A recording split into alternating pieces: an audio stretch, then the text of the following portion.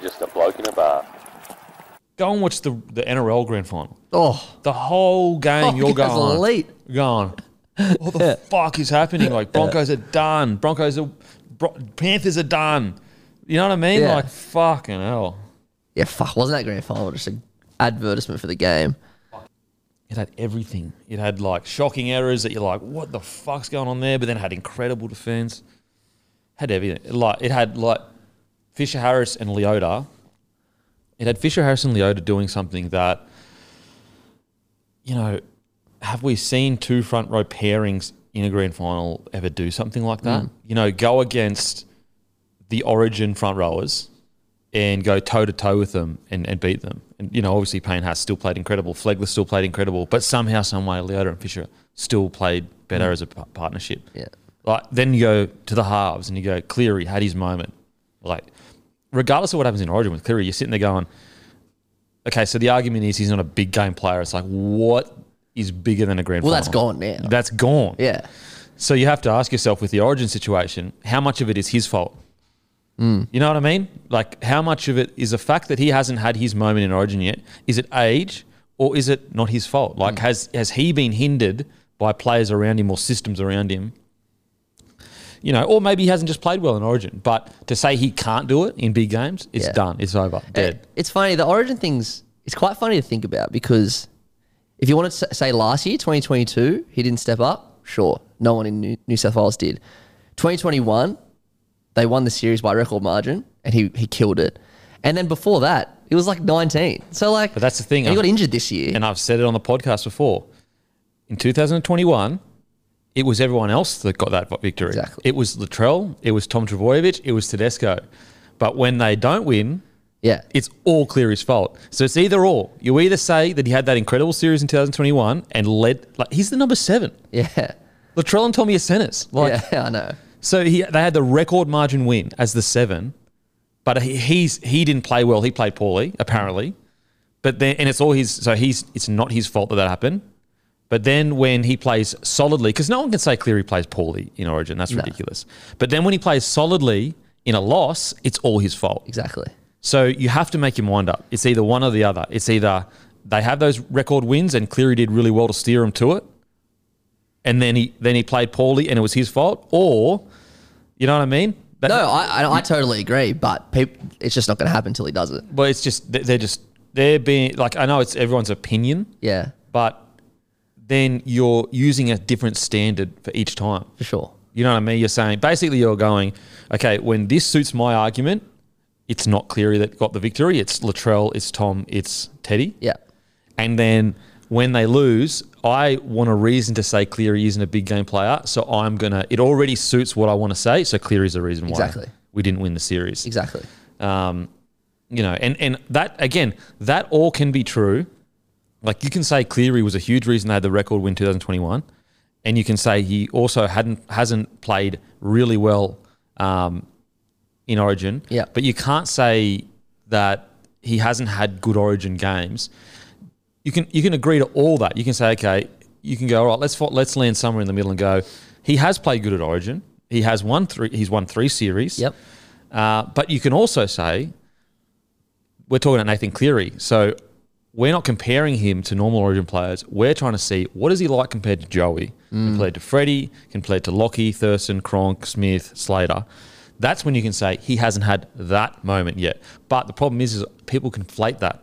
They conflate he hasn't had his Joey moment with he's shit at Origin, which is nonsense. Yeah, exactly. There's a fucking universe between those two statements. But everyone just goes, oh yeah, he hasn't dominated like Joey, so he's not good at Origin. It's like, hang on a sec.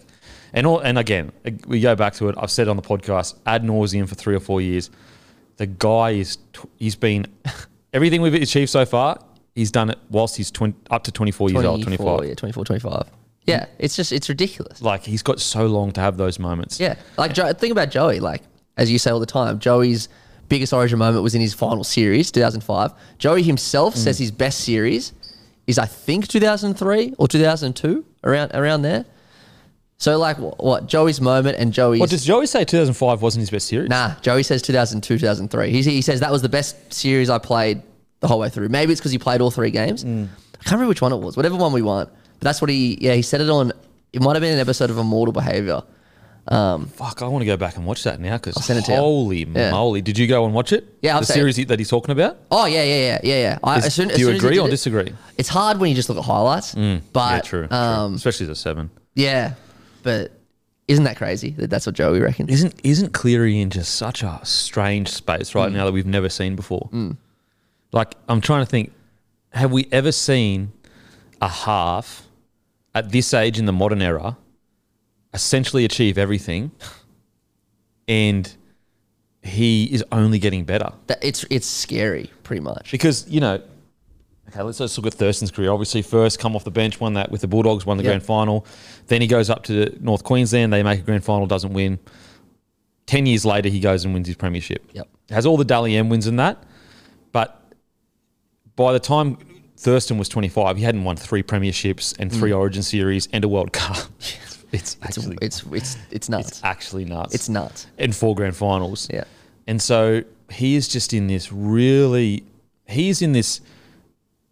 whenever you say your only enemy is yourself or the only person that can stop you is yourself, sometimes that's a bit like true to a degree, but it's not all the way true. Like other things can stop you, like, selection decisions, whatever. Whereas Nathan Cleary is truly in the situation where the only thing stopping him from essentially whatever he wants is injury and like a poor decision, but that would be him making poor decisions. Yeah. Outside of that, he should probably win at least 2 more premierships, at least 2 more. So we're looking at a guy that we're aware, like I think a lot of the GOATs, like even Cam Smith, I reckon it was in his later years that we all agreed, he's a GOAT. Oh, for sure. Whereas like early on, you would still say he's the best 9, probably a GOAT, but it was like, I don't think he was appreciated as much. I actually remember being, so I can timestamp this. I remember being in school, so call it year 9, year 10, 11. So for me, that would have been 2009 to 2011. And even though, he would have been 6, 7 years into his career then, so pretty much Cleary, maybe even longer. And people were still like, yeah, but was Badiris better? Was Bedsy better than Smith? Now, obviously, years and years after that, it's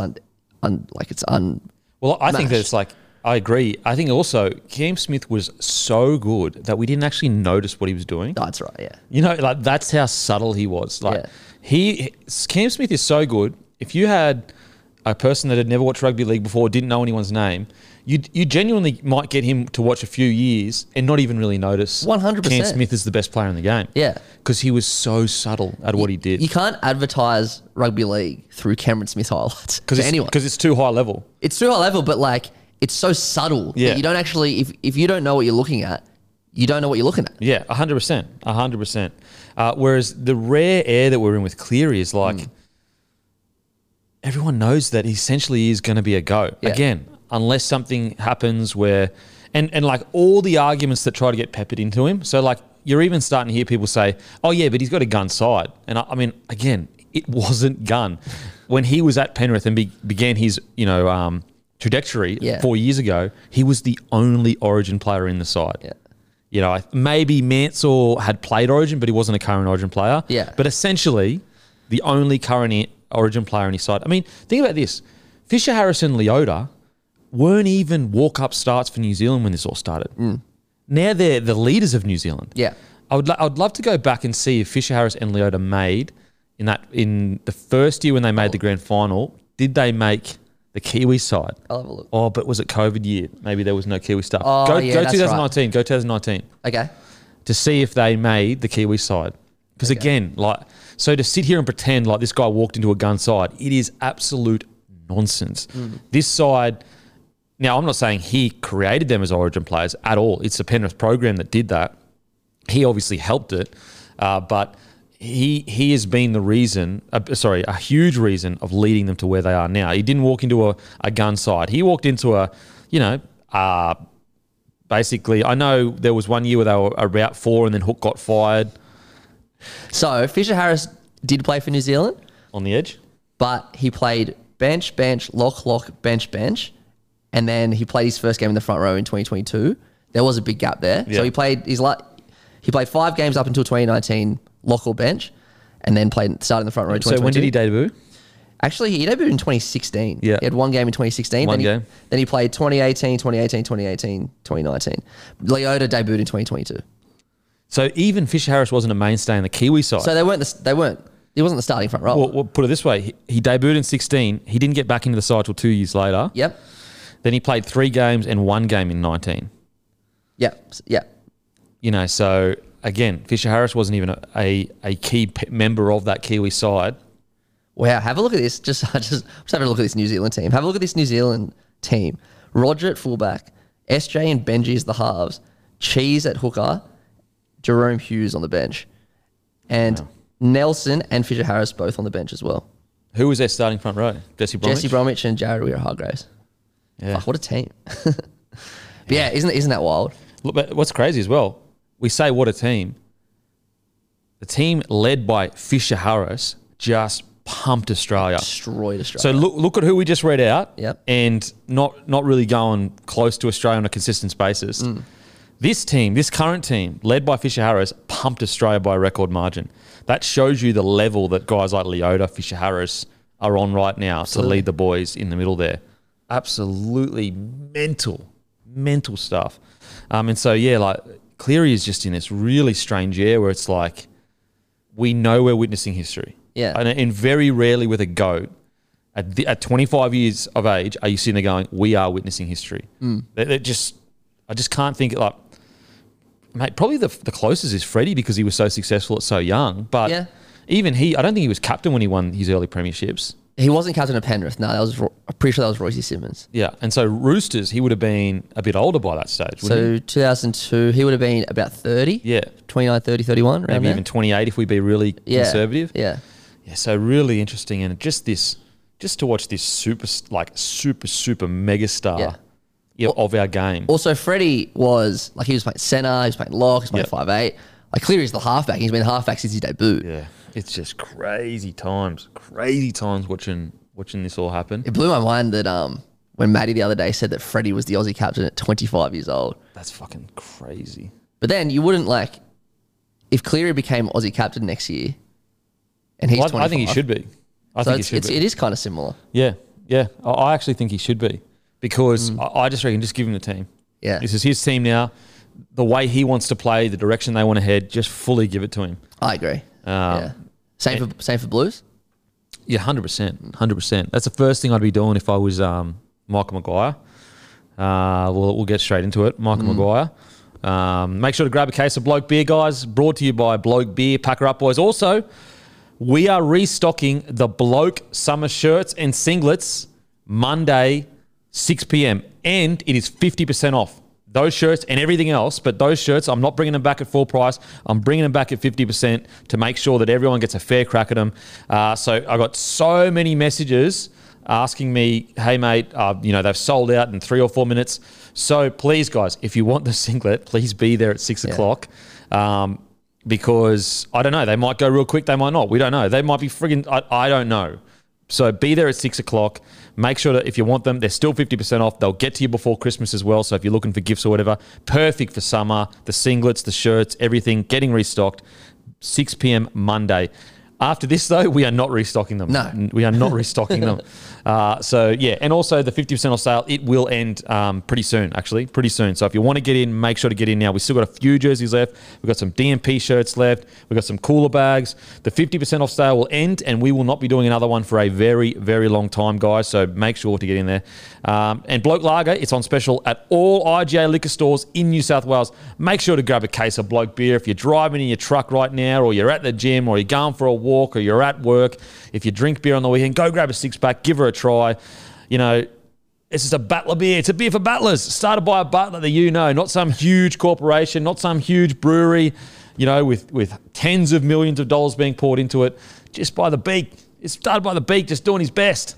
I'm just a bloke like you, having a go. So go in, give her a try, see if you like it, and let me know. If you don't like it, we have plans eventually to bring out different beers. I'm not sure whether it'll be like, I better not get into it. But we're not going to go, at this stage, we're not going like the full craft route or anything like that. I don't think we ever, well, not ever, I won't say ever, but I don't see us as a crafty beer. I try to see us as like a mainstream beer with just a bit higher quality and maybe just a little bit more taste rather than being a craft beer, because bloke beer is more just about the moment. For sure. It's more about like you get in your hand, it's an easy drinking beer, you're with your mates, you're watching the sport.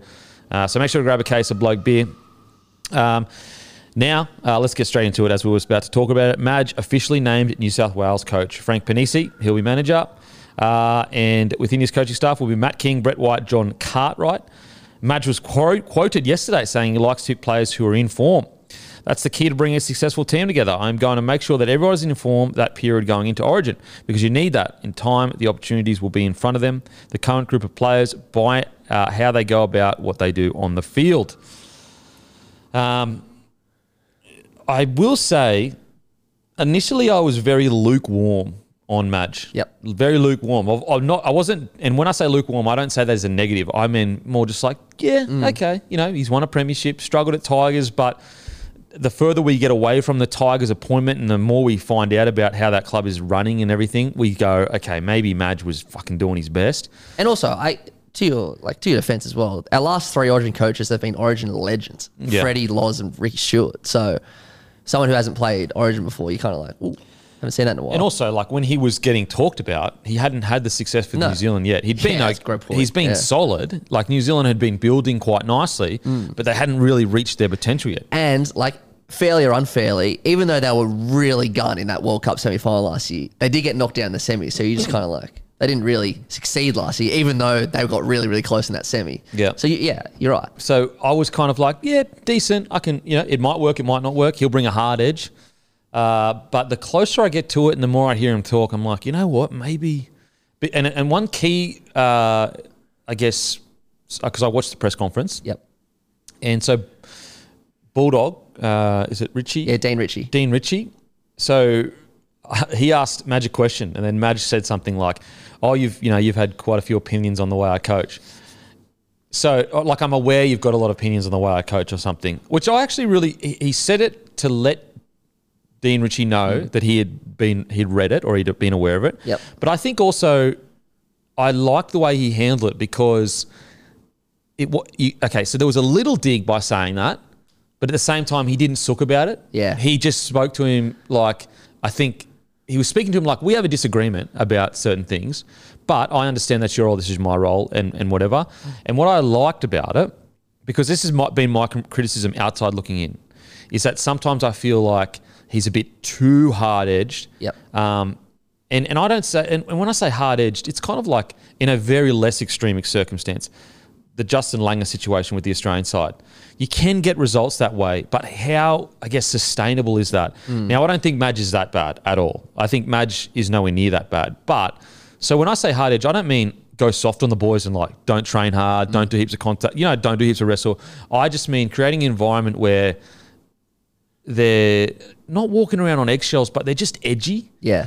And so that was kind of the feel I got sometimes when I was looking at the Tigers. They seemed edgy and unhappy because they were worried about things so much. And look, that's really, it's a bit unfair for me to say, because I don't know what happens in that West Tigers environment. And that could have been created by people above Madge, and Madge could have been the actual one shielding the boys from feeling like that. So that was just the kind of criticism, because regardless of all that, we do know Michael Maguire at Clubland is a real hard-edged coach. Yep. Like, we know that to be true. Do we know it to be true that that's the reason why the Tigers didn't go well? No, we don't. Anyway, so Bulldog asked a question of, your coaching style, has it changed or whatever? And Madge said basically like, look, like I get what you're saying, because I'm sure he hears that criticism a little bit. Yeah. And he said, to be honest, and you're probably not going to believe me, but I'll actually I'm more relaxed in the rep environment because of the quality of player that I get in the rep environment. Yep. And that's when I went, okay, that's really interesting. That's really interesting. So I like the fact that he's self-aware enough to know that he is a hard-edged coach, but also aware he seems to have been progressing as a coach to understand that the tippity top don't need that hard edge. Yep. Whereas, and then he spoke more about it. He said the difference in Clubland is you're dealing with different standards of players. So you've got to be a bit harder edge because young fellas coming through, you need to harden them up. Whereas when you get to rep level, there's no need. Like, these boys are the cream of the crop. And so when I saw that, I was like, okay, like that does excite me for New South Wales that he's really aware of his shortcomings. Well, not his shortcomings, but just the way he coaches. What did you think of the press conference? Yeah, I imagine press conference. Obviously, he coached South back in from 2012 up until about, I think it was 2016, 2017. One thing I always saw Madge with press conferences is it was never, because you're right, he has this perception of being this hard edge, blah, blah, blah, which obviously worked at South for the first half. And then not the second half. Then not the second half. Because again, and just for like, look, I'm not saying it's a foregone conclusion, but my understanding of what happened to the Rabbitohs was he was super hard edge, won the premiership, tried to keep that hard edge, and all the boys just completely fatigued. Yeah. That's my understanding. Yeah. Yeah, me too. But it's funny, like when you're just an outsider looking in, which obviously as a South fan I was back then, I was always very surprised to hear how hard edge he was whilst they were winning. Because his press conferences, I reckon he's one of the best speakers in press conferences I've ever seen. Like he's so smart and he knows exactly what he wants to say and how he wants to say it. I've only ever seen him like blow up in a press conference once. Like when you're a fan of a team and you've just been dudded by the refs, the first thing I do is I go to the press conference. I'm like, sweet, I want to hear how our coach just blast the refs. Never. Even though he probably did privately, like he's just. I've only ever seen him blow up once, and that was on Cam Ray's debut. Yeah, he just, press conferences. When I listened to that press conference yesterday, like nothing surprised me. Like, all right, he gets it. He's on top of everything. Yeah, I really, I'm excited for Madge. Yeah. So like that, it's going to be really, and we've seen him work with the New Zealand side. Yep. And although before the weekend they hadn't done anything great, before when they beat Australia 30-0. They'd still been, I felt, progressing really well. For sure. I actually felt like they were, the World Cup the World Cup, Rugby League World Cup is in England. And surprise, surprise, England's on the other side of the draw to Australia and New Zealand. Yeah. Just a coincidence, guys. Just a coincidence. And I think that kind of clouded our judgment of how they went in that 100% tournament. 100% it was. Imagine if that was the final. We won by, it was 14-12 or something. It was a close, epic game. And there was some controversial calls that happened. Yep. Now, to be fair, a few games before, BG nearly beat the New Zealand side. And to be fair, in that Australian-New Zealand side, there were decisions made by Madge that we disagreed with. It was the Chiefs' decision to play him for long minutes. Yep. So it's not like it's perfect. No. But New Zealand didn't play poorly under him. They didn't have a really poor result that I can remember under him where I was like, that's just not good enough. And I think the World Cup campaign, the fact that they got bounced out in the semi makes it look worse than it really was. Totally. Because if they're on the other side of the comp, on the side draw, they probably make the World Cup grand final. Yeah. Probably. Now, we don't know that, but I'd assume so. Yeah. I forgot about that. I forgot about how they put us on the same side. That was outrageous. Yeah, just a coincidence. Yeah. That England happened to be on the side. Yeah. And, that's what made the Samoa win so great. Yeah. Because as a Samoan or a Tongan or any team on that side, you're basically getting told, exactly, guys, we're getting put on the side where, Yeah, we're the easy side. Exactly. Where we can make our way to a grand final and hopefully do something great. Now, look, I apologise if it was pure happenstance that Australia and New Zealand happened on this, I apologise, but it just looked a bit strange is all. Anyway, so, look, the only thing I think that is, I would love to know, and this is going to sound so silly, but like the enjoyment of the camp. Getting the boys to have a little bit of fun. How's that going to happen? Because that's the balance you've got to strike between revving them up for the game of their lives, but also making sure that the week is enjoyable. And I think that Billy so far, and we have to remember, guys, Billy is in the same spot that Brad Fittler was in. The exact spot in 2020. Exact spot. Yep. So let's not pretend it's a foregone conclusion that Billy's just going to rock up in fucking town, New South Wales for the next 5 years. It is absolutely not a foregone conclusion. Correct. And no one would know that more than Billy Slater. Correct. Anyway, but I think that's the really good balance that you could see in the Queensland camp. They balanced building up to the game of their lives, but it did look like a really fun and enjoyable environment. And so I think that's probably going to be Madge's biggest challenge is he can build the boys up for the game of their lives. We all know that. He's a leader of men. He's won a grand final. Yep. you know, you see how he talks, you see how passionate he is, but how can he find that bit where, because you can as an athlete, you can G yourself up and, but sometimes it can be too tense, and you're not, or you can kind of go the Wayne Bennett approach where he G's the boys up, but you're always enjoying it. You're always in the process, like this is the best and the boys and we're having fun. And I think that's going to be his biggest challenge. I don't know whether he can or can't do it, but I do think that's his biggest challenge isn't going to be toughness, revving the boys up. It'll be a balance between hyping the boys up for the game of their lives, but also having the week of their lives. And that's where he's got to lean on, all the assistants he's brought in who've, you know, they've played Origin. B, his good mate, Laurie Daly, who's been the coach before. Like, Madge has never played Origin before. So those are the types of things he's going to have to lean on. But the good thing is, as you said, he's had rep teams before, this New Zealand team. So hopefully he is able to take what he did from that and bring it into this. I know it is different. I will say one thing he did say in the press conference, I was like, and look, I'm being super nitpicky here, but he said exactly that. Look, I've coached New Zealand and so, because I said, do you understand, like, has anyone spoken to you about how big the, you know, moment is or whatever? He said, oh, look, I've obviously coached club and I've coached rep footy, and I was like, it's not the same. No. It's not. It's nowhere near the pressure that New South Wales, Queensland, and again, I'm being super nitpicky. Like, Madge will be able to handle it, but I don't think it's the same as, like, put it this way. If you ask Mal Meninga, the scrutiny of coaching Australia, is it the same as coaching Queensland? I think look, I don't know what he'd say, but outside looking in, it looks like the scrutiny of the Queensland and New South Wales coach is bigger. I would tend to agree. 100%. Who got more scrutiny? Freddie Fittler or New Zealand, Michael Maguire? Both were losing series and games. Who got more scrutiny? Brad Fittler or Mal Meninga? Who Mal Meninga just got pumped. Yeah. No one's even said a word. Yeah. So Freddie gets punted. Yeah. Well, steps down. Yeah, Origin is a crazy different beast. Yeah. But you know what? Like, as a person that, as I said, I outside looking in, I do have certain. The questions are becoming less strong. Whereas, like, whilst he was at the Tigers, I was quite. There's certain things I disagree with the way he does things. Now, those questions I feel like, actually, maybe I was wrong about that, and it was more about the higher ups of Tigers.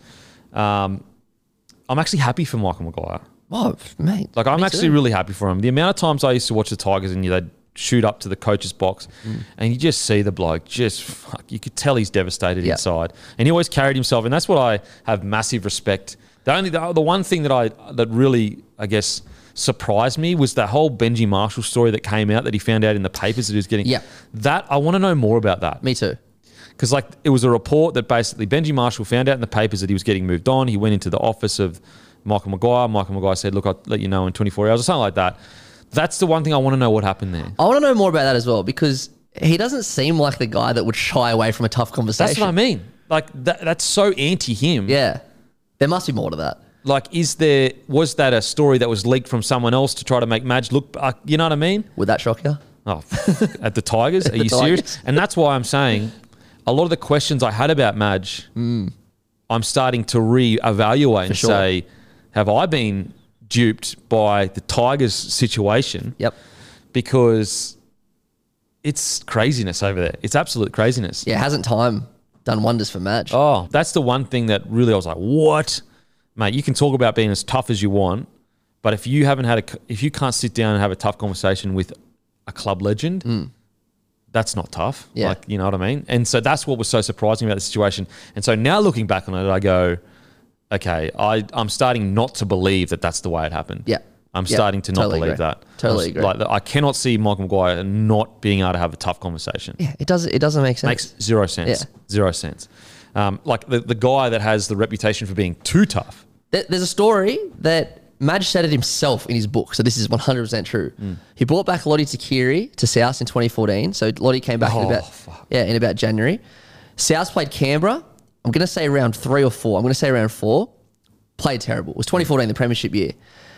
Madge walked up to Lottie Takiri after the game. He hadn't even sat down yet and was like, we're going with someone else next week. Like, he's not afraid to have that type of conversation. Now, Lottie ended up being in that grand final team, so it all worked out in the end. So it doesn't make sense. It doesn't have Madge written over it at all. Not adding up. And it just shows you how damaging a potential false story can be. For sure. Because it changes your opinion of people. Yeah. And we're all guilty of, maybe just fucking taking the bait. For sure. So I'm actually really happy for Madge. I really am. I think it's great for him, and I would love to see him.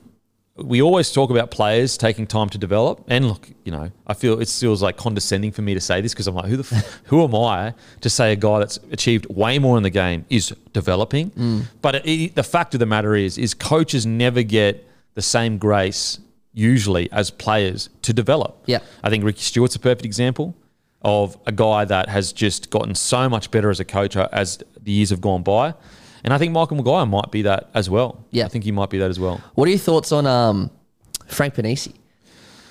Yeah, like that's an interesting one because it's hard to say whether it's this, it's going to be great or just good or just look, what we do know is going to be good. Yes. Because he's one of the best in the business. Yep. But what's going to be interesting is that Origin doesn't give you the same time and I guess I'll just say time to lay down foundations to build over long periods of time. Yeah. And so I'd assume for Panisi, because he's never done New South Wales. To my knowledge, he hasn't. Certainly when I was there, he wasn't. So this is almost a new challenge for him. Yeah. So you can't really, like for example, let's say, Panisi wants to bring a player to the club or something like that, or what's his role going to be at? I'd say it'd be what Peter Parr was. And what's his role for the listeners? What's his role at the Storm? He's just the manager of Storm, general manager of Melbourne. General manager of Storm. So he'd have his, basically what it is like kind of hands in everything, I'd assume. Now, this is all assumptions, but for example, let's say you're a general manager at the Storm.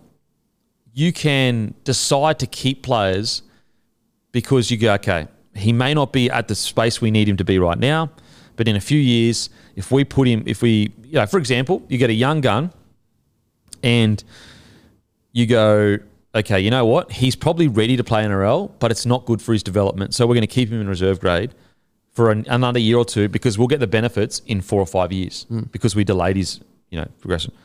Whereas Origin, you don't have the grace of going, okay, we'll choose this guy because he's going to be good at Origin next year. Yeah, exactly. Every single Origin you need to win. You can't really be picking players. Like you can to a degree, but it has to be so measured that kind of like what Queensland do where they go, okay, we've got this young superstar. We're not going to start him. He's not going to take a starting, but we'll put him at 14 and we'll play him out of position, but we'll protect him with guns around him. And Queensland do that really well. Whereas, and it's a fine balance because sometimes it doesn't work for Queensland. It doesn't work all 100%. And so it's going to be interesting to see how he changes that without that grace period and also without the longevity that he's built at the Storm. Yeah. How he's going to be able to juggle that act of putting in good systems in place to set New South Wales up for dominance in the future, but also understanding that they need to win now, like literally now. Yeah. Yeah, so true. I guess as well, I think because he's so elite at what he does, Frank Panisi's been there for years. Madge has worked with him before, obviously at Melbourne.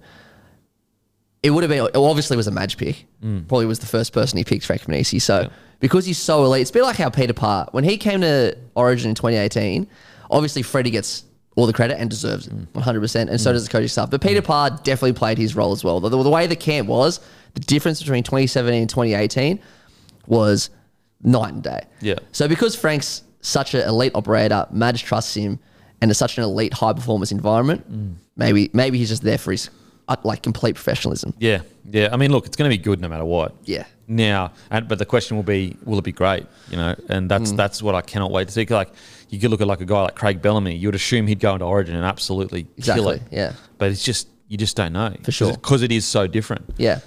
Do you reckon New South Wales Rugby League would have been licking their lips when they heard that New Zealand Rugby League didn't want Madge anymore? Because there's no way Madge. I know it's a 5-month contract. There's no way Madge hasn't started work now. This isn't part time for Madge. This is going to be his. Yeah, it's not part time. Yeah. I reckon they probably already had an agreement. I can't see Madge walking away from the Kiwi job unless he had an agreement with New South Wales ready to go. Yep. There's just no way. Why would you do it? Exactly, Why would you give up something you've built so well for it's not even agreed to yet with New South Wales? To be honest, if you're a New South Wales fan, the fact that he's not working for the Kiwis is a massive win for you. I'm being very selfish. But Yeah, selfishly. I'm stoked. Yeah. Because now he is all in. I still don't agree with his 5-month contract. It's ridiculous. It is absolutely ridiculous. Yeah. Like, it makes no sense to me that Origin is getting bigger and bigger, yet you are putting less resources into it. And like, the only people that this benefits, in my opinion, is the executives that get to say, guys, we won an Origin, and guess what? We only paid half a year. They're the only people. Because what I don't get is this. Is just like, Origin is this, like, probably generates, I don't know, let's just say it, $100 million. Yeah. Let's just random number. What's an extra couple $100,000? Oh, I know. For a full-time head coach to go out and drum up passion for the jersey and be working with all the younger fellas coming through. Whereas, like, if you're Madge, even though he is so dedicated, he'll probably still do it full-time. But in reality, he should go, all right, boom, Origin, all right, feet up, done. For sure. Yeah. Like, that's what he should do. He won't because he's so committed. Exactly. And if he wins next year, I reckon there's no way he doesn't go in that office and go, boom, 12 months next year. That just proves my point. Yeah. So if he wins, all of a sudden he's got a 3-year deal and it's a full-time deal. Yeah. So it's like, okay, you're hedging your bets here. It's because it's almost true. like, if we lose, oh, well, it's because we had a part-time contract. But it's like, hang on a sec, you're the ones that put the part-time contract in there. Yeah. It is the most bizarre thing I've ever heard. It is so bizarre. To save a couple $100,000, yep. That, again, as I said, the only people that this benefits is the executives to be able to go in with their report at the end of the year and say, we saved $200,000 or $300,000, and let's say we'll go even bigger. We saved $400,000 and we won Origin. Like, does anyone in the state care about that? No. No one cares about that, except for the people that have a job in that position, and they get to say, I'm mad at my job. Yeah. It's like, okay, you're mad at your job for literally 1 year. Because guess what? Next year, you've signed, it's a 1-year deal, isn't it? I'm pretty sure it's 1 year deal. Well, even if it's a 2-year deal, let's say he goes and wins two Origins, he's not going to come in and go, let's go part-time again. 100%. It is the most bizarre. I don't understand it. And that maybe this is another example of we need more information. So happy to be proven wrong that there's like more to this. Yeah. But in no world is a part-time contract as a New South Wales coach make any sense to me. Yep, agreed. It makes no sense. Just, oh my God. It is, to put this in perspective, we are talking about the biggest sporting event in the country. Yep. The biggest sporting event in the country. Now, we might have Ashes series that every now and then will get a bit more viewing or whatever, but consistently, it's the biggest sporting event in the country. Yep. And the head coach, so the leader of one of is part-time. Yeah. It blows my mind. It blows my mind for a couple $100,000. Yeah. Because what other reason is there? Well, that's all it would be. What benefit do you gain by making him part-time other than to save money? Makes no sense. Anyway, look, let's stay positive here. And happy to be wrong. Apologise if we're wrong and there's more to it, but sounds very bizarre to me. I guess talk about, his words saying he's going to pick on form. And he kind of alluded to being a clean slate. He basically said, that's the benefit. I'm new, or he just implied there was a clean slate. Yeah, it's going to be interesting heading into next year. I mean, the positive that New South Wales have, and they have it every single year, is they don't struggle for informed players. No. The New South Welshmen. Like, Queensland actually do struggle with that sometimes, where they don't have enough informed players where you can just guarantee a spot. Whereas, there is absolutely no shortage of informed players. And I think the key is not necessarily inform and loyalty and all that kind of stuff. The key is picking a style of play and a game plan very early on and selecting around the game plan. Yep. So, as you said, given the keys to Cleary, if he's a halfback, which he will be. Yep. Giving the captaincy if that's what he wants, and saying, we're doing this around you. Yeah, this is the way we're playing. We're going to, for example, a key position, and Teddy may come and get the jersey back. That could be fine. But a key position at fullback. Do we want a ball-playing fullback, or do we want a running fullback? Do we want a defensive centre, or do we want an attacking weapon? Do we want a really mobile front row? You know what I mean? Like, there's all of these decisions need to be made early rather than... Because, it's all well and good to pick people in form, but do they suit a game plan? Exactly. and that's the key, not difference, but the way Queensland pick, they do pick on form, but they also pick on game plan. For sure. Because how many times have you seen an out-of-form Queenslander be picked and they come in and kill it? Yeah. It's because they've been picked to do a very specific job. Yeah, and it wasn't more obvious than game 1 this year, where Queensland, they picked 17 players for that role. For New South Wales, they kind of looked like people were getting in each other's way. Plus, you had Nico Hines on the bench, which we weren't sure what he was going to do. The differences was very, very obvious. Billy Slater had a style of play that he wanted to play, and he was picking players specifically for that. Yeah. Whereas I do feel like sometimes it's a curse having all these players in form for New South Wales because it makes this even harder because you're like, oh, like for example, the Nico Hines situation. He was playing so well, Dally M, all that stuff. So it's like, all right, well, he's just so good, let's put him on the bench. And so that's where like people that try to say that Freddie Fittler only picked on loyalty is just not true.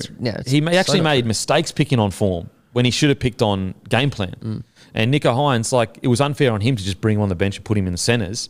You know, another one is the Cookie moving to centre. Like, that was, you know, that wasn't part of the game plan. What was like? Whereas I just don't think.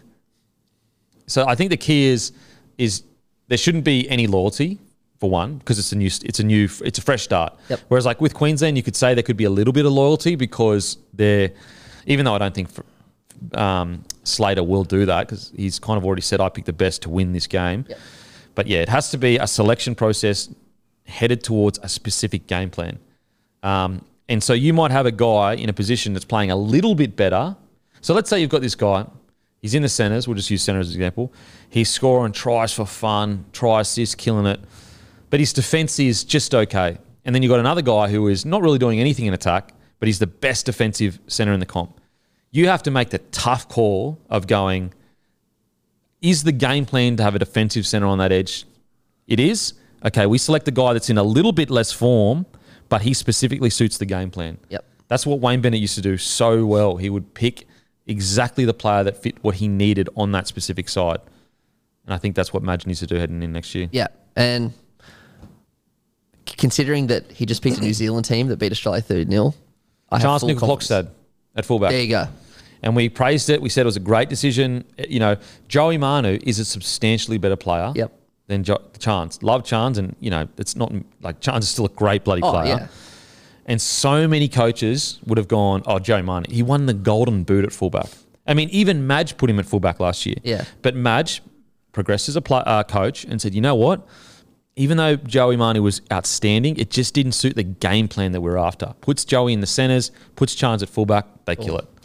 And so there's another example of picking a guy that, like, Chance isn't on Joey's level, he's not in his form, anything like that, but picking a guy that is playing to a game plan that you want to play. Yep.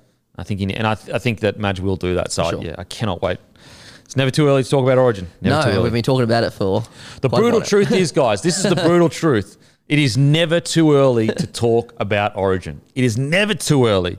I mean, let's start talking about 2025 Origin. Yeah, look at that camera. That camera. Yep. It is never too early to talk about Origin.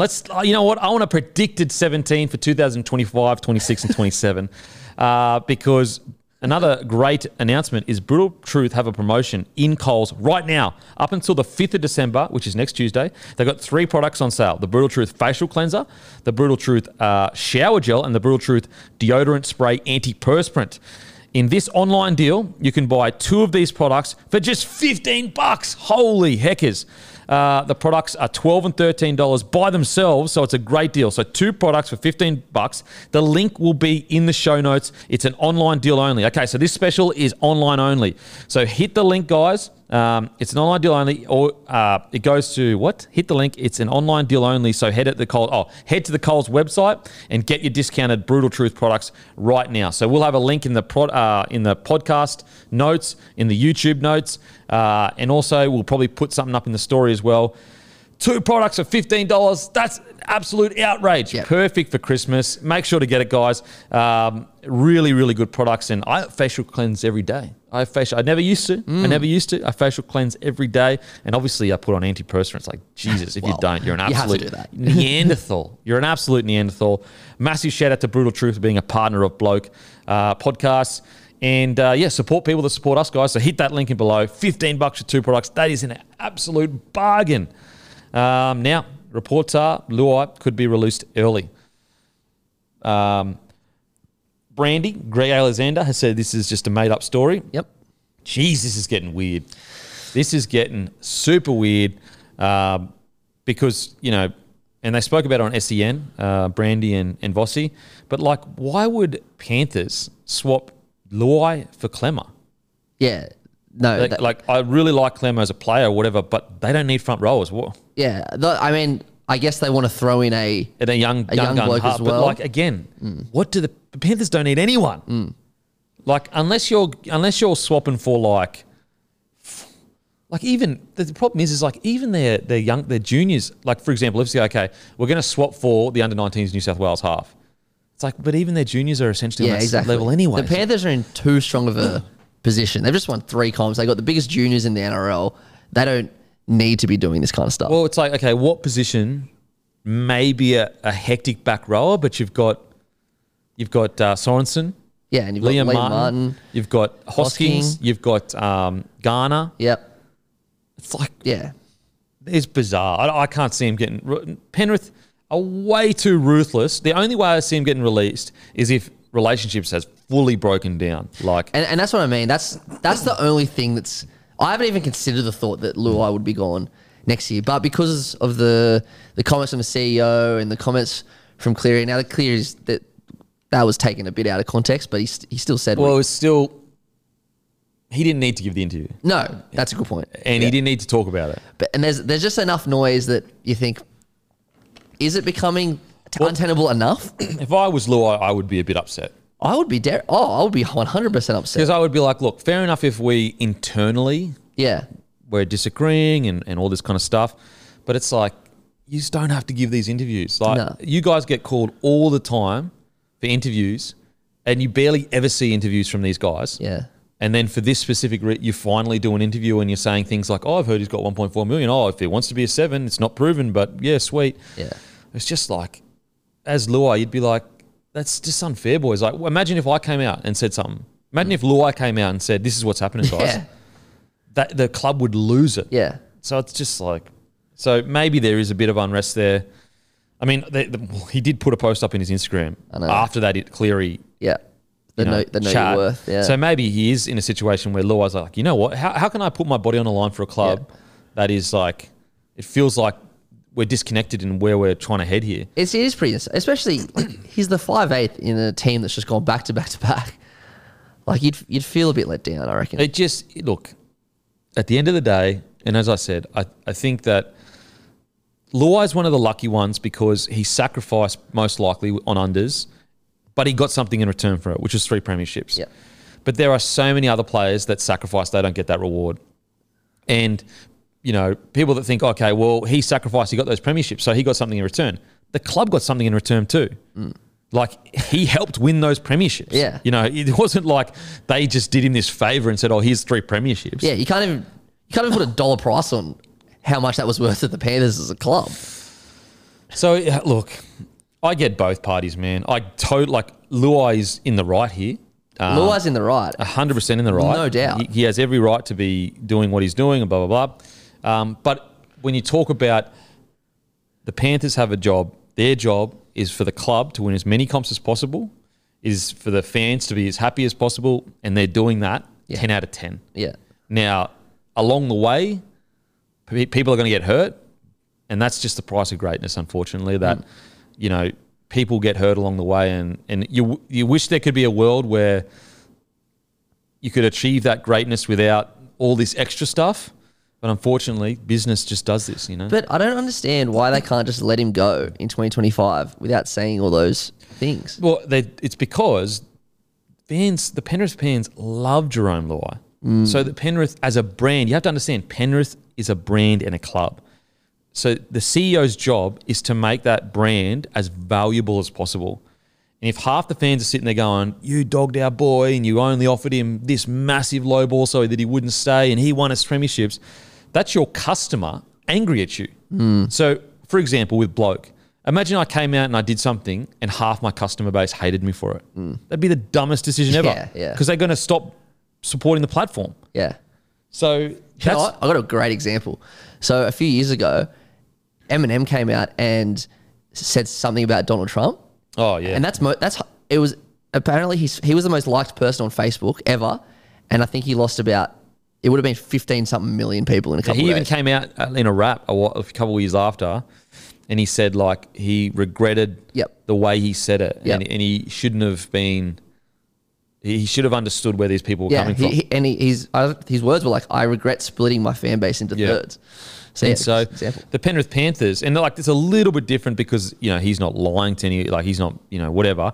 But the Penrith Panthers, of course, their number one priority above all else is Penrith Panthers as a business and as a club. Everything underneath that, like your work as good as you can with the players and all that kind of stuff, but. It just is what it is, man. You're never going to get away from it when money's involved.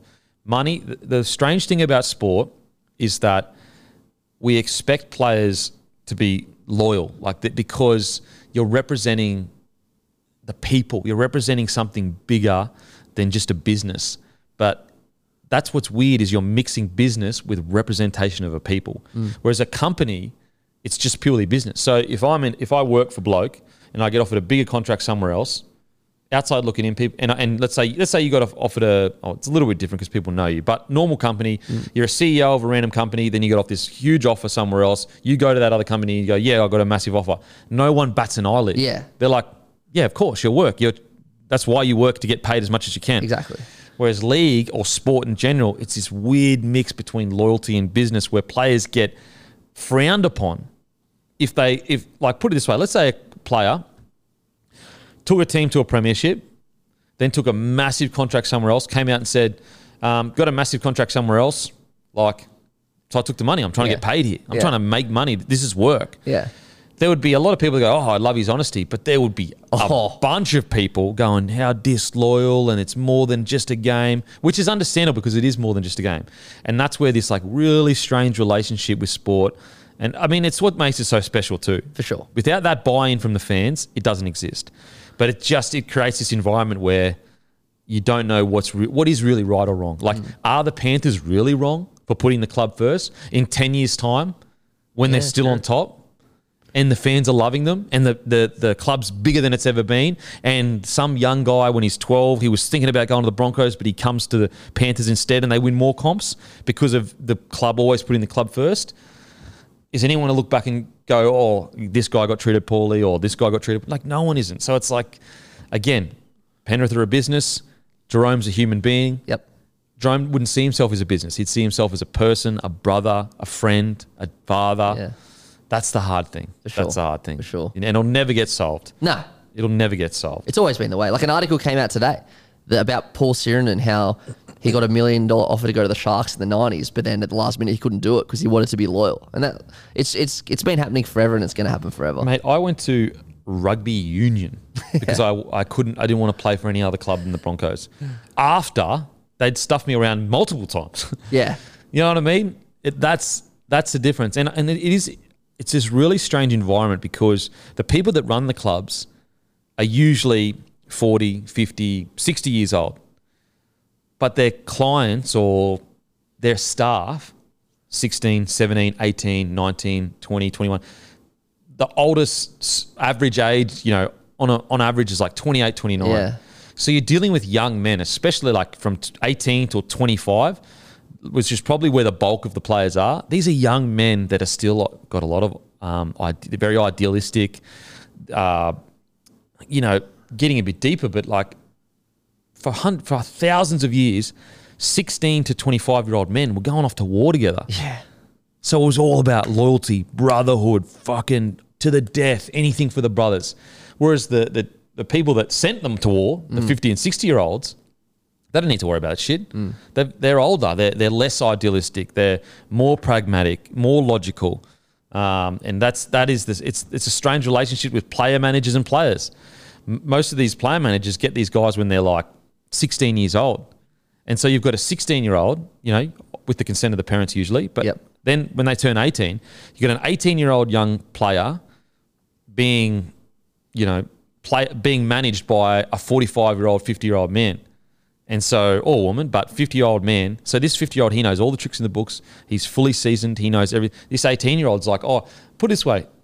You ask most young guys, the player managers, it feels like you work for them. And that because you're brought up to always respect your elders' seniority. It's changing a little bit these days, but when I was. So because he's an older man, you just go, you immediately accede. What's the word?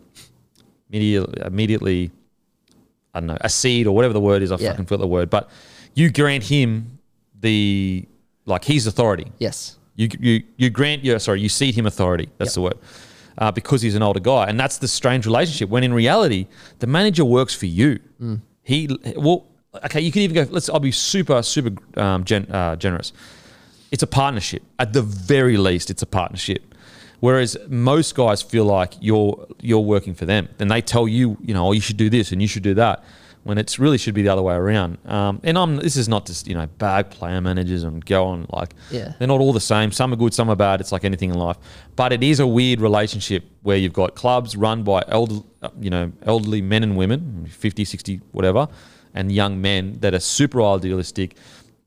Money isn't as important to them with that age as well because they're young. Most probably don't have families. They're thinking, I've got all this time to make it. So it's just it'll always be like this. For sure. Yeah, it'll never fix itself. It'll never fix itself. And I just hope Jerome, look, at the end of the day, Luai's won 3 premierships. He's about to get a massive contract. And the thing is is that people that may have stuffed him around or whatever, he's the one that's going to get remembered. Yeah. In 20 years' time, maybe Ivan Cleary's a little different because it's Ivan Cleary, but in 20 to 30 years' time, people will be telling their children about Jerome Luai. Yes.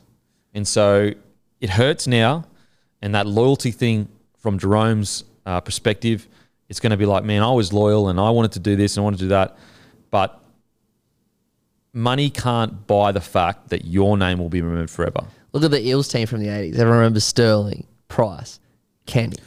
No one remembers the people that were running the show. Yeah. And I'm not trying to be disrespectful to those people. But that's just how it is. But that's just how it is. So although right now you can feel like the business has got the better of you, it can never get the better of you because your name's in the history books. Yeah. And although there might be some extra money that you lost or whatever along the way, at the end of the day, a few $100,000 here or there is not going to change the way you are in 20 to 30 years.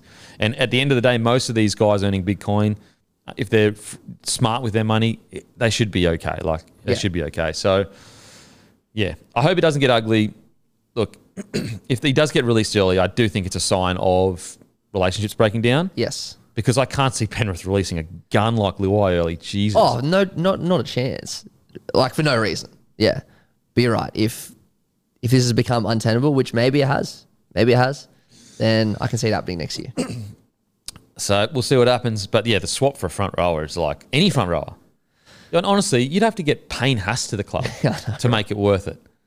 You got Fisher, Harris and Leota, best pairing in the game. You got Lindsay Smith on the bench that's killing it. I can't see, even Clement, he's not the type of forward they need either. Yeah. If anything, they need a nuggety, explosive forward like Spencer Lino. And it's not like they need experience in the pack either. That pack's just won 3 comps. So then you could go, okay, well, the young fella, but you got Nathan Cleary's brother coming to the grades right now. Yeah. And I'm sure they've got other good halves coming to the grades. Now, maybe that might be their one spot where they're like, you know what, if we can jag the best young 6 coming through, that's where I could see them trading for the best. But he's a young 7 though, isn't he? I haven't heard much about him, but yeah, I'm not too sure. Look, the only way I would trade him for 2 players, it'd be, whatever player they need, but it would be for the best 6 in the competition. Yeah. As a junior that hasn't played NRL yet, it would be for the best 6 in the competition. Yeah. That's the only thing I would consider, because then you can go, okay, we've got the best chance of pairing Cleary with a gun 6 for the next 10 years. Yeah. Anyway, we'll see what happens. Ponga has come out and said, Ponga said he was disappointed to miss out on Australian selection at the end of the year. He said, I was disappointed, to be honest. Obviously, playing at the highest level is a goal of mine and always will be. But in terms of saying that, no bad blood. I wasn't disappointed at Mal. I was disappointed that I didn't make it. That team is elite. It's going to be hard to make, but hopefully I do get there. He was then asked about playing for Queensland. He said, I want to play in that arena for sure. Walsh definitely earned that jersey this year and played pretty well in it as well. I don't go into a season thinking about that. Obviously, I want to play well at Clubland, and hopefully that takes care of it, but I want to be there. Look, I can understand it. I actually would have selected Ponga or Reece Walsh over Teddy this year. Yep. Initially, I would have maybe gone Walsh, but I think by the end of the season, I might have gone Ponga. I'm not sure. But now looking back on it, so if I could make, with everything I know now, looking back on it, I would have selected Ponga at fullback for Australia.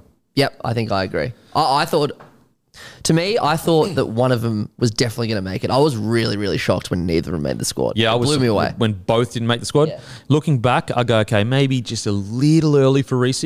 Yeah. Little early for Reece. I mean, look, if they selected If Reece, they picked him, he would have been fine. Yeah. But Ponga wins the Dally M, and he just freaking absolutely killed it.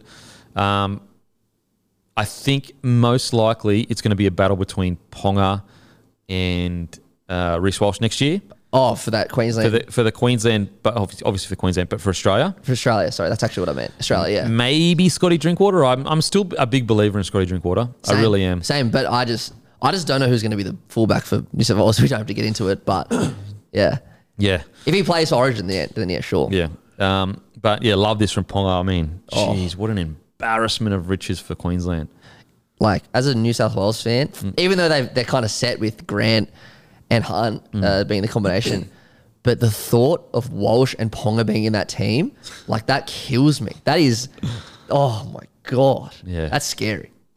Man, I get, but the tough thing is, it's like that embarrassment of riches sometimes can come back to bite you. Exactly. Because you force two players into the squad. Yeah. And they're not for the game plan. But I think Billy will be better than that. Exactly. Well, Billy's shown his cards already. Billy will be like, nah, it's one of the, I personally think it's got to be one or the other. Yeah. At the moment, with Ben Hunt and Harry Grant, the way they play with Origin and the way they play, it's like, why would you? Yeah. When Hunt eventually steps down or whatever, because he's getting on, but he's still absolutely killing it. So he's not going to do it soon, you wouldn't think. Then you'd start thinking about it and you'd change your game plan. I don't think so. You don't? No, I think you go Dearden. Really? Yeah. Okay. I think Dearden will get that spot. Right. I think Billy will be pretty firm on, unless they can out and out be a 14. Yep. Then no. Interesting. Because like KP, for sure he can be a 14, but is he supposed to be playing hooker? Should he be playing 13? Yeah, that's the thing. Like, if you get injured, you're a bit screwed, aren't you? Yeah, so you're just picking him because he's so friggin' good. Yeah. And Reece Walsh can't be a 14. Or he could be, but it's not for the game plan. If I'm going to pick them both, yeah, I'd have Walsh as my fullback. Yeah. And that's why I go, Dearden absolutely can play 9. Yep. Can cover 6 and 7. If you had to put him in the middle to tackle his ass off, you know he would at 13. He would, yep. I think he's the... And also you're building towards taking over DCE. True. But then, yeah. But then what if Dearden ends up playing 7 and then you got that spot left? Would you still pick someone? Spot left. Look, it's hard because then there could be another young 14 I know. We're talking way into the future here. But I think right now, if like Harry Grant or Benny Hunt was injured, it would be Dearden at 14, I think. Yep. That makes sense to me. Yeah. Yep. Just because he absolutely could play hooker coming half. There's no denying that. Yeah. And I think he'd actually do quite well there. Bulldogs signed Connor Tracy. Like this signing for Bulldogs. A lot of people are like, oh, they're signing utilities and, you know, what they're signing is players that may not necessarily be the top tier in their position, but they are from 6 to 10 on the ladder. So if you play 6th or 10th, they're that standard of player. Yeah. And that is the Bulldogs right now are going, okay, we're not going to go out and sign a team that next year is going to take us to the premiership. We're going to assign a team that maybe makes us fight for that 8th, 9th, 10th, 11th spot and build into, because by the time, okay, let's say the next year or two, they build into 11th, and then they get to 9th or 8th. By that time, all their juniors are ready to go. Yeah. That's what's happening right now with the Bulldogs. They're getting good, solid NRL players that are really solid, average, like solid through the middle. And when I say average NRL players, I'm not saying as an insult. I'm saying that as they're good, Yeah. solid journeyman and NRL players. That lays the foundation, A, for standards, because you know all these boys coming to the club, you know they've got good standards because they're not the most talented outside of Critter, but they work their asses off. For sure. And it's preparing them for the next generation coming through. The same kind of thing happened at Penrith where they were like, outside the eight. I think they had 1 year up, then 1 year back down. And then eventually all those juniors finally came through and boom, they hit the ground running. Yep. The same plans happened in the Bulldogs, I think. Yeah. And we can't forget what mess their salary cap was in. Like they've dramatically improved their squad this year. And yes, they've signed, as you said, all those players. They've also signed Stephen Crichton, and that, even though when they signed Critter, it was an amazing 10 out of 10 signing. But that signing is now aged even better after the year that he had. Yeah. So yeah, I think the Dogs have recruited really well. And look, people keep pushing for this. He should play centre, but it's like give the bloke a chance. And look, I'm happy for it to not work out and say, look, I thought he could play fullback. Look, maybe not at the top tier level, but definitely at. I think Critter can be easily a good enough fullback for them to make top 8. I agree. Like, absolutely he can be good enough for that. And then, so what happens is okay, so they get to the top 8, then the next generation of gun fullback comes through the Bulldogs. They move Critter to centre. Yep. They've got the best centre in the world, essentially. 100%. That's what will happen. And even if, like, everyone is saying, put him at centre. If he plays centre next year and absolutely kills it the first 10 rounds, everyone's going to be like, but put him at fullback. Yeah, exactly. Because we're short on the fullbacks. Yeah. Give him a chance. Give Again, him a chance. He may not be a better fullback than centre, but you have to ask yourself, is he the best fullback for the club? Yep. Absolutely. Does he have enough natural ability to be a gun fullback? Absolutely. So on the top scale of everything working out, he becomes a top tier fullback. Is anyone denying Critter doesn't have the talent to be a top tier fullback? No one. Like, come on. Yeah. So if everything works out, he becomes a top tier fullback. Worst case scenario, in my opinion, well, it's not the worst case, but I think the lowest thing that's going to happen is he's going to be good enough and he's going to be the best fullback at the club to progress him up the table. And then when the next generation of fullback is ready to come in, he'll come in, Critter goes to centre, boom, there you go. Yep. That's the, like, obviously the worst case is he's terrible and they've got to put someone else in there. I highly doubt that. So we've seen what he can do. Give Critter a chance, guys. Seriously. Like, what other options do you have? Yeah, probably Blake Taff. Like, good, solid player, but Yeah. Critter is obviously top. You'd give tier. Critter the first crack. Absolutely, you give Critter the first crack. And that's the thing. That's why Blake Taff is such a good signing. Because if Critter is terrible at fullback, boom, chuck him in the centres. Taff comes in, good, solid fullback. Yeah, for sure. I'm so keen for I reckon most people are going to be mostly interested in the Dogs next February when they play trials because there's try picking their 17 right now. It's impossible. Yeah. Yeah. Excited. Okay. Panthers to play Wigan in a World Cup challenge in England. The game will be played in Wigan against Wigan in late February next year. Man, Wigan will be ready, but I reckon Penrith, this is almost, honestly, I reckon this would be like a grand final for them. Yeah, after what happened last year. I will be shocked if they aren't playing, they don't have warm-up matches, like just scrimmages behind closed doors, like 2 weeks before this. Yeah. I honestly reckon that Ivan Cleary is treating this like basically the last thing that he needs to win. And like, that's the last piece of the puzzle for him. Yeah. Yeah, for sure. Because, yeah, you're right. They lost last year. The years before they didn't even play, I'm pretty sure. It's the last thing he's got to win. Yeah. And also I think that he feels a bit embarrassed about losing at home. I also think that's why they're going over to England. Yeah. Because they want to do it over there. For sure. Because what would happen is if they stayed in Australia, everyone would say, oh, yeah, but they came to Australia. So I reckon Penrith have gone, I reckon they probably asked to go to England. Yep. Because they want to go over there and win it and go, thanks for coming. Yep. No, that's a good point. I agree.